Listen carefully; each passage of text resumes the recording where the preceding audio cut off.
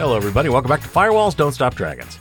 Got a news show for you this week. Got all sorts of interesting topics to cover and some things to warn you about. We're going to talk about a really clever Facebook phishing scheme that would even fool a seasoned pro if you're not careful.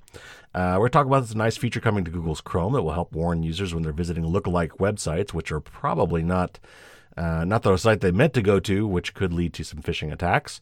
We're going to talk about how Apple is cracking down on some apps that were recently reported as recording users' screen sessions without properly warning them.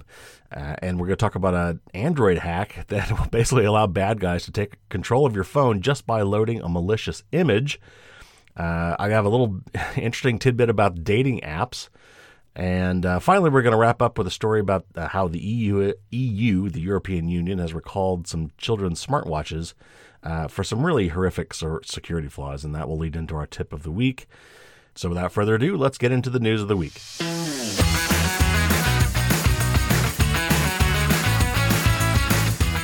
All right, I ran across this on Twitter, and it's really clever. There's a new hacking attack or a phishing attack based on the sign-in with Google technique, and you've seen this a lot of places now. You go to a website and they want you to create an account, but if you don't want to create an account, sometimes they will offer you to sign in with Facebook or sign in with Google. And from a security standpoint, if this is done properly, it's actually plenty secure. Basically what they're saying is, as a website, I don't want to bother trying to keep track of and my users and all their passwords and do all that authentication stuff. I'm going to reach out to Google or Facebook, make an agreement with them, and let them handle all that for me. And then what basically happens behind the scenes when you sign in with Facebook or sign in with Google is that you get redirected, either obviously or sometimes just kind of behind the scenes, to log into one of those two services. And then Google or Facebook basically vouches for you and sends like a token of some sort to the site you're actually trying to log into. And they use that as your authentication token. So basically, they've offloaded the whole authentication stuff to Facebook or Google.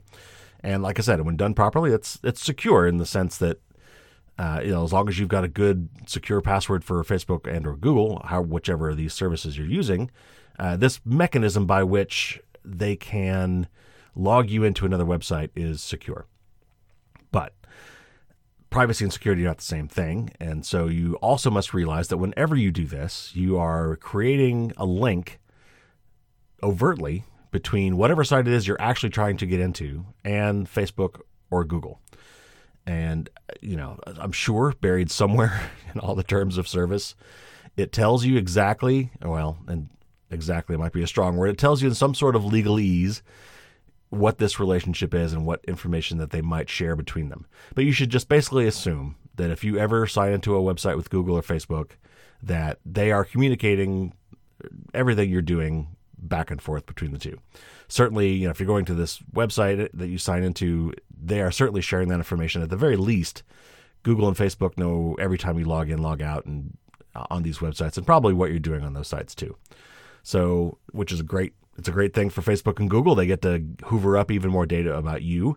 And it's a great thing for the other website because now they don't have to worry about dealing with saving passwords and maybe trying to protect those passwords and failing and being the victim of a data breach.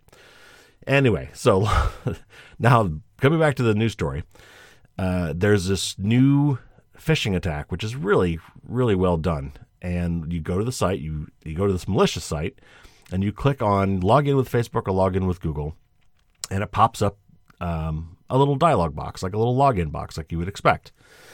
And here's the thing, this window looks so legitimate. It looks so good. It looks like a little web window. At the top, it's got, a green lock icon and a green https://www.facebook.com. And if you look really closely, it actually says facebook.com. It's not a misspelling. It's not some other weird site that's facebook.imnotreallyfacebook.com or, some weird thing like that. It looks completely legitimate. It looks just like a Facebook login page. The only problem is it's not. So how in the world are you supposed to tell the difference? Here's the deal. So what the article I read, what they actually said is, unlike a regular dialog pop-up box that a real pop-up window, if you were to click on that window, the header title bar, and drag that window around, if you want to move it around your computer screen, you can move it anywhere. Well, it turns out that this is a fake one. It's not real. That address at the top with the green lock icon and everything, that's all fake. That's not actually an address. It's not actually a web browser page. It's not actually a browser address. So that's all fake. And this little dialog box is actually a movable image generated by the website itself. So if you start dragging this around, you'll notice that window can't go past the edge of your browser. So like if you try to scroll it off, take it off to the side so you can still see the browser page and log into the form, it won't work. You can't drag it that far because it's actually a part of the web page itself. They've done some clever HTML and CSS magic to make this look like a pop-up dialog when in actuality it's not. That's complicated, and I'm not going to sit here and recommend to every one of you that every time you get a dialog pop-up box from a web browser, you say, oh, hey, can I drag this everywhere on my screen? Oh, that it must be legit. First of all, that's not true. Second, I would expect anybody to do that. But here's the kicker, and here's where all the advice I've given you in the past comes into play. If you're logging in and you're using LastPass or 1Password or one of these password managers that has a plugin for your web browser, if you're on the actual site, it will offer to fill in that for you. Depending on the plugin, how it works. Like LastPass gives you that little gray ... icon in the far right of the form field. And if you have this site in your vault, it'll have a little 1 on it, or maybe 2 if you've got more than one account for this page. It's got a little number there indicating that you've got an account in here, and if you click that, it'll fill in your ID. This is not a regular web page. This is not actually, you're not actually on the Facebook site. So your browser plugin for your LastPass or 1Password or whatever your password manager is, or your browser itself, will not offer to fill that in for you because you're not on that website. So that's another great reason for using a password manager. Sites like this, lookalike websites, which we're going to talk about in a minute, and these sorts of phishing attacks won't work because if you take the time to notice that your LastPass plugin or whatever is not offering to fill in the password for you, then that should be a big red flag that you're not actually on that website. And if you use a password manager and you've created long, crazy passwords that you can't possibly remember, then the only way you're going to fill that in is with a password manager. So again, it's not like you can even forget and just manually enter that password because you don't know your passwords anymore if you're using a password manager. You have to use the password manager. And if the password manager isn't offering to fill it in, then you're probably not where you think you are. All right, speaking of lookalike websites, Chrome, and I'm surprised Firefox hasn't done this. My guess is they'll copy this at some point. Both these browsers, all browsers, are doing their best to help you out wherever possible. And these are some obvious ways they could be doing that. So Chrome is going to start popping up warnings about lookalike websites. And let me just read a little bit from this article from Bleeping Computer. Google is adding a new feature to Google Chrome that will warn users about similar or lookalike URLs, that's URL, Universal Resource Locator, or web addresses, URLs that a user may visit thinking they are going to the normal site. This feature is designed to warn users when they visit typo squatting domains, IDN homograph Unicode attacks, scams, and phishing sites. I'll explain that in a minute. In the current Canary builds of Chrome 74, a new experimental feature has been added that will alert users that they are visiting an URL that may be pretending to be or acting as a lookalike to a legitimate URL. For example, URLs like appl3.com, which looks kind of like an E in Apple, apple.com, twitter.com, TW1TTER, I've also seen that TVVITTER, or Microsoft.com with a 1 instead of the I, M1CROSOFT. When users go to these URLs, Chrome will display a warning under the address bar stating, "Did you mean to go to blank?" And they'll give the more likely URL. For example, you can see that when we tried to go to apple.com with the E3 instead of an E, app3.com, it says, "Did you mean to go to http://apple.com?" A new Chromium Garrett post indicates that these lookalike warnings may be moved to their very own browser interstitial instead. Chrome uses interstitial pages to display warnings to users before they actually visit the requested site. All right, so let me back up and define a few of these things.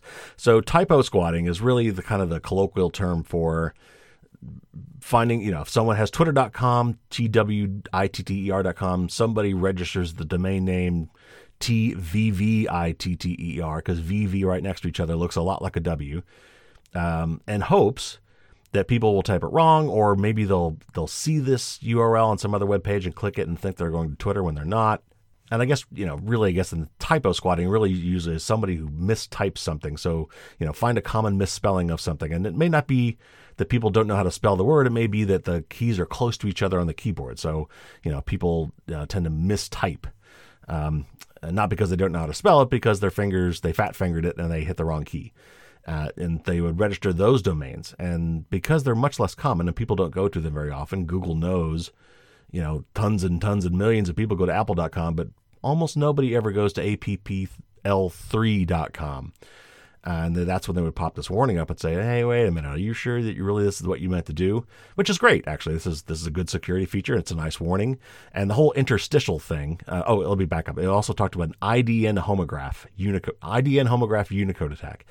And I think that's what we talked about before it's also called Punycode, where your web browser, in trying to be nice, likes to show you web addresses the way that you're used to looking at them. So if you're from Russia and your alphabet is Cyrillic, or if you're in one of the many Asian countries that have a completely different alphabet than the U.S. English alphabet we're used to, the Latin character set, there's a lot of letters that look the same. In fact, there are some that look absolutely identical. If you're looking at the Greek alpha, it looks like a lowercase a, for example. So you can use these other letters and make it look almost exactly the same, indistinguishable to the human eye. When under the covers, it's actually a different character. And some web browsers you can train to show you the right address. And we talked about this a while back. If you want, you can just Google Punycode, Punycode, and learn how to turn that off for your browser. And there should be a setting for that. So instead of showing you the pretty version that unfortunately is fooling you, you can get the ugly version, which will look nothing like the original site. And again, back to the password manager thing, your password manager will not be fooled by this. So if you went to, apple.com where the A in Apple was a Greek letter alpha and not the regular Latin lowercase a, it would not be fooled, and it would not offer to fill in your credentials. All right, so basically Chrome is trying to help with this. So they're trying to pop up some warnings, and the interstitial thing is that's like, you click on the link, and instead of taking you to the site and then putting a little, I've seen an image of what this looks like. It's just a very small, thin little note under the address bar saying, did you really mean to go here? It's actually not easy to see, whereas this interstitial thing is you'll click on the link, and before you even shows you the page, it'll be this big red warning saying, hey, you clicked this link, but is this really what you meant, without even going to the website. That's actually the better way to do it. So hopefully these protections are coming soon, and my guess is Firefox will copy this and do something similar. This is a great next step, and we need more things like this.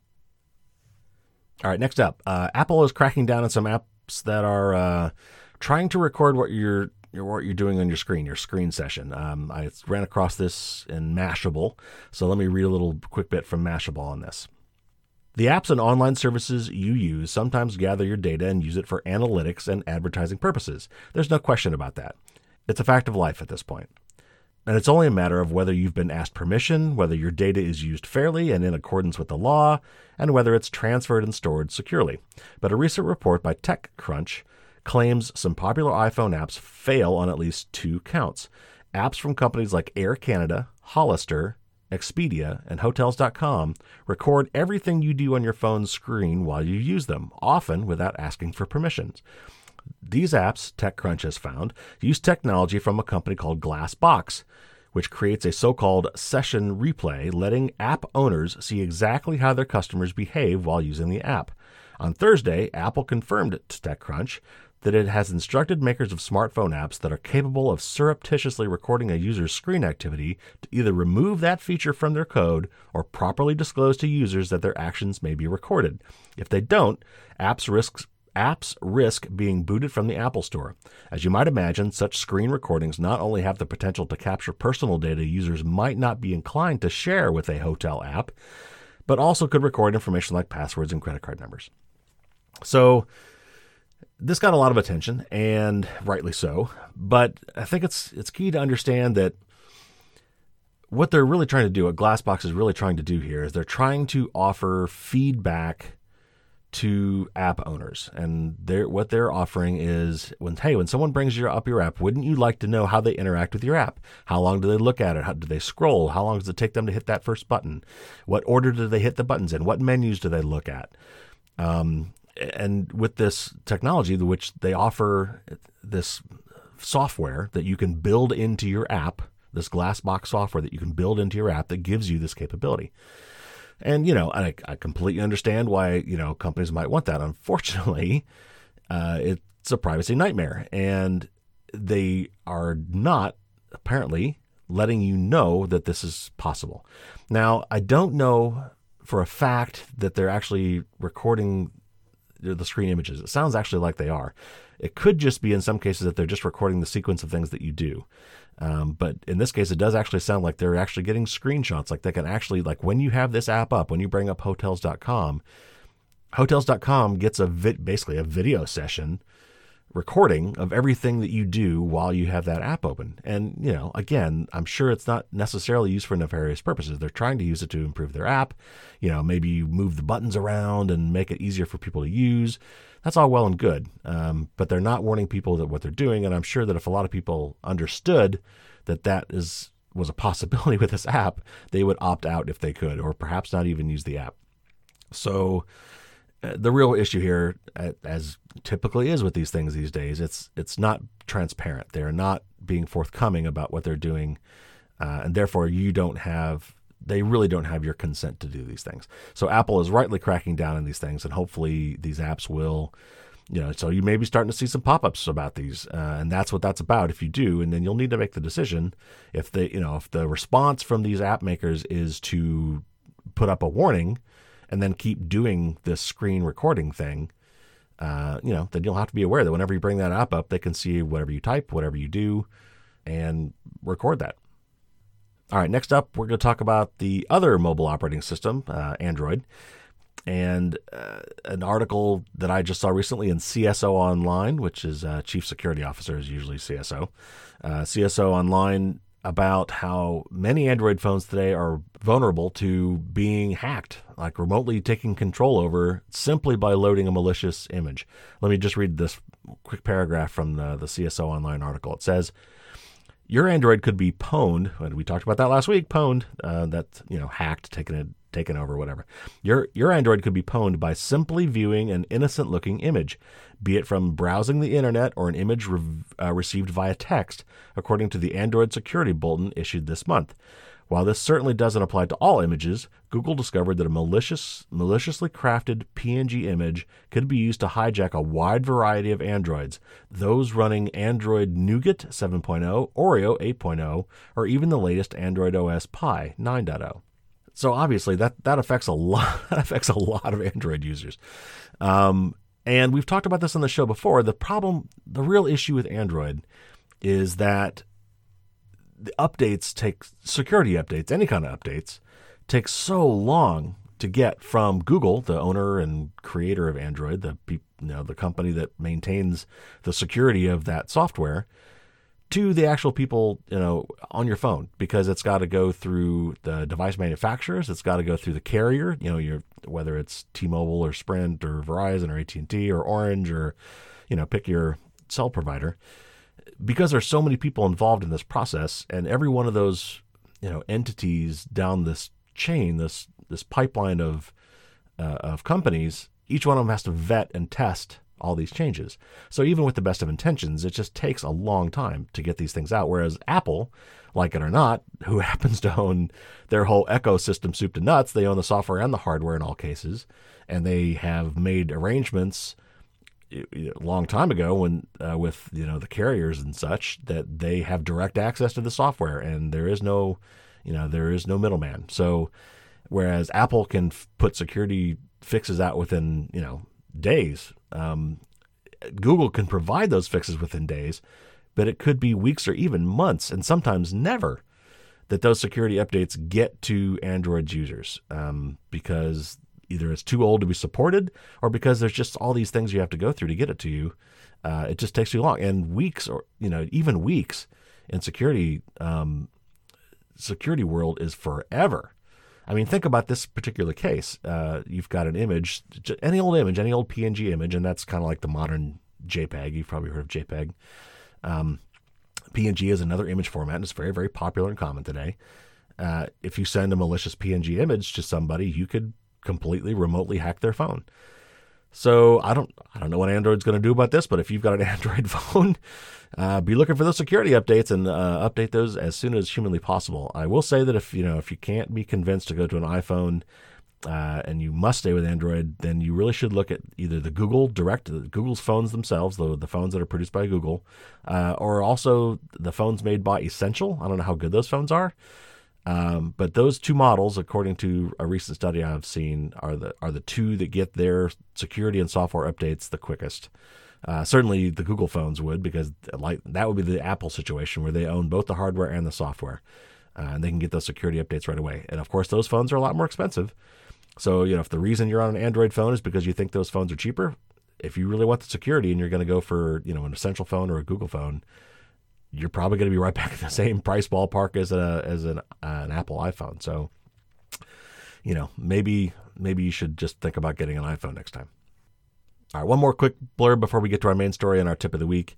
I ran across this, I think this was Vox.com article about how almost all the major dating apps are owned by a single company. And from a privacy perspective, that certainly got my ears to perk up. So I thought I'd pass this along to any of you folks out there who do use these apps, just to be aware how much of your data may be all owned by a single company. So Match Group is the name of the company, the umbrella company, which obviously owns Match.com.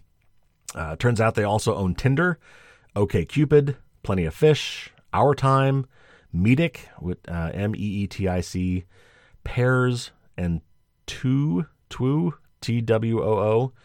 I don't know. I don't use these apps, so I don't know how it's pronounced. They just bought Hinge, which is apparently another popular app. This is not my scene, so I don't know. But I'm sure some of you are familiar with these apps, so I just want to make sure I pass that on. The other odd thing I have to mention with this article is that this company also owns Princeton Review, which is college aptitude test company. So I thought that was kind of odd. But, maybe those demographics all line up, and so maybe that makes sense for them. So anyway, I guess the point being that realize that maybe you use one or more of these apps and they're actually all owned by the same company, and who knows what kind of information they're sharing behind the scenes. I don't know, and I'm sure that's probably buried in their terms of service, and it's probably not clear. But anyway, FYI. All right, our last story has to do with recall, and this is in the European Union. But it's something we all should be aware of, and it's going to lead to my tip of the week. And that is, recall these children's smartwatch.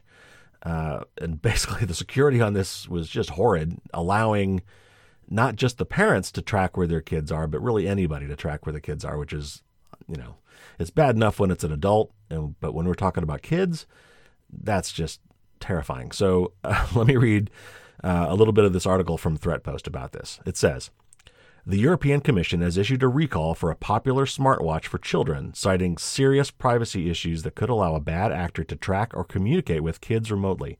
The issues exist in SafeKid 1, an IoT watch made by German company Enox Group that allows parents to surveil their children using a GPS map on a complementary smartphone app. However, this mobile app accompanying the watch has unencrypted communications with its backend server, enabling unauthenticated access to data, according to the EU. Quote, as a consequence, the data such as location history, phone numbers, serial number can easily be retrieved and changed, according to the January recall. Continuing to quote, a malicious user can send commands to any watch, making it call another number of his choosing, can communicate with the child wearing the device, or locate the child using GPS, unquote. According to them, the smartwatch has not been distributed in the U.S. or the U.K. I think Iceland maybe was the country that found this. They've got a different article, and it goes on with a little bit more data. So let me keep going. It says, while IoT device security issues are nothing new to the InfoSec community, children's connected smartwatches' privacy problems are viewed as particularly insidious. Researchers at Pentest Partners recently found that Gator Kids' GPS tracking watches were exposing sensitive data involving 35,000 children, including their location in real time. In November, the MySafe's Kid Watcher GPS watch was found to have vulnerabilities that translate into a stalker or pedophile's ideal tool set. And it's not just smartwatches. After Cloud Pets, connected teddy bears were found to have exposed 2.2 million voice recordings between parents and their children in a significant data breach, Amazon, Target, and Walmart have pulled the toys from their online markets. Genesis Toys' My Friend Kayla doll, which was banned in Germany, and Mattel's Hello Barbie doll have also undergone major security issues. Okay, so that talks about not just the one smartwatch, which was a European product, but other several watches and other quote-unquote IoT devices for kids that just don't have proper security. And IoT is already a security nightmare. These things are cheap, low price margin devices where they just security, if you're lucky, is an afterthought, and it's probably not a thought at all. You know, many of them probably claim to have military grade, security, blah blah blah. That's a common thing to throw on a box just because they happen to use one technology that is, military grade encryption, let's say. But if they don't implement it correctly, it doesn't matter. And so that leads to the tip of the week. And that tip of the week is really try to avoid giving any sort of an internet connected device to young children, particularly if they've got cameras or microphones or location tracking. And I'm talking mostly toys or kid-oriented devices. Obviously, a lot of parents will give their kids their cell phone to play games on while they're riding on the bus or, taking a long trip or sitting at a restaurant or something, or, the iPad or whatever. That's not what we're talking about here. What I'm talking about here is these, take a quote-unquote dumb device and make it smart and give it to kids. And, if they're connected to the internet at all, and if they're connected to the internet, they're probably doing something with that connection, sending or receiving data, including, potentially in some of these cases, location. That data could be used against your child, and it's just not worth the risk. So if somebody gives you a smart device for your kid, and you can use that device without connecting it to the internet, if it's got value, if it's, if it does some cool stuff without having to be connected to the internet, then just don't connect it to the internet. However, if, the cool features of this toy requires that it be connected to your Wi-Fi, then, I would seriously consider not giving people toys like that or using toys like that for young children. At some point when they get older, you'll have to start making that call. At some point, they'll have a smartphone, and that's the most amazing tracking surveillance device ever known to man. So, I guess the upside, though, of even a smartphone compared to some of these devices, these smartwatches and whatever, is that the security and privacy for smartphones is generally much better. It's not good, and as we've seen, but it's generally much, much better than these toys and other devices where security is just not taken into account. And there's no accountability, and there's no rating system yet for these kind of things. So, as a consumer, it's really hard to tell. So, at this point, all you can really say is, does it connect to the internet? Does it have a camera? Does it have a microphone? Does it have tracking capability? If it does, then my recommendation is don't give those to young kids. Like I said, unless, you can actually just not use it in that smart mode and not connect it to the internet, and then it becomes a dumb device, and then, it doesn't really matter.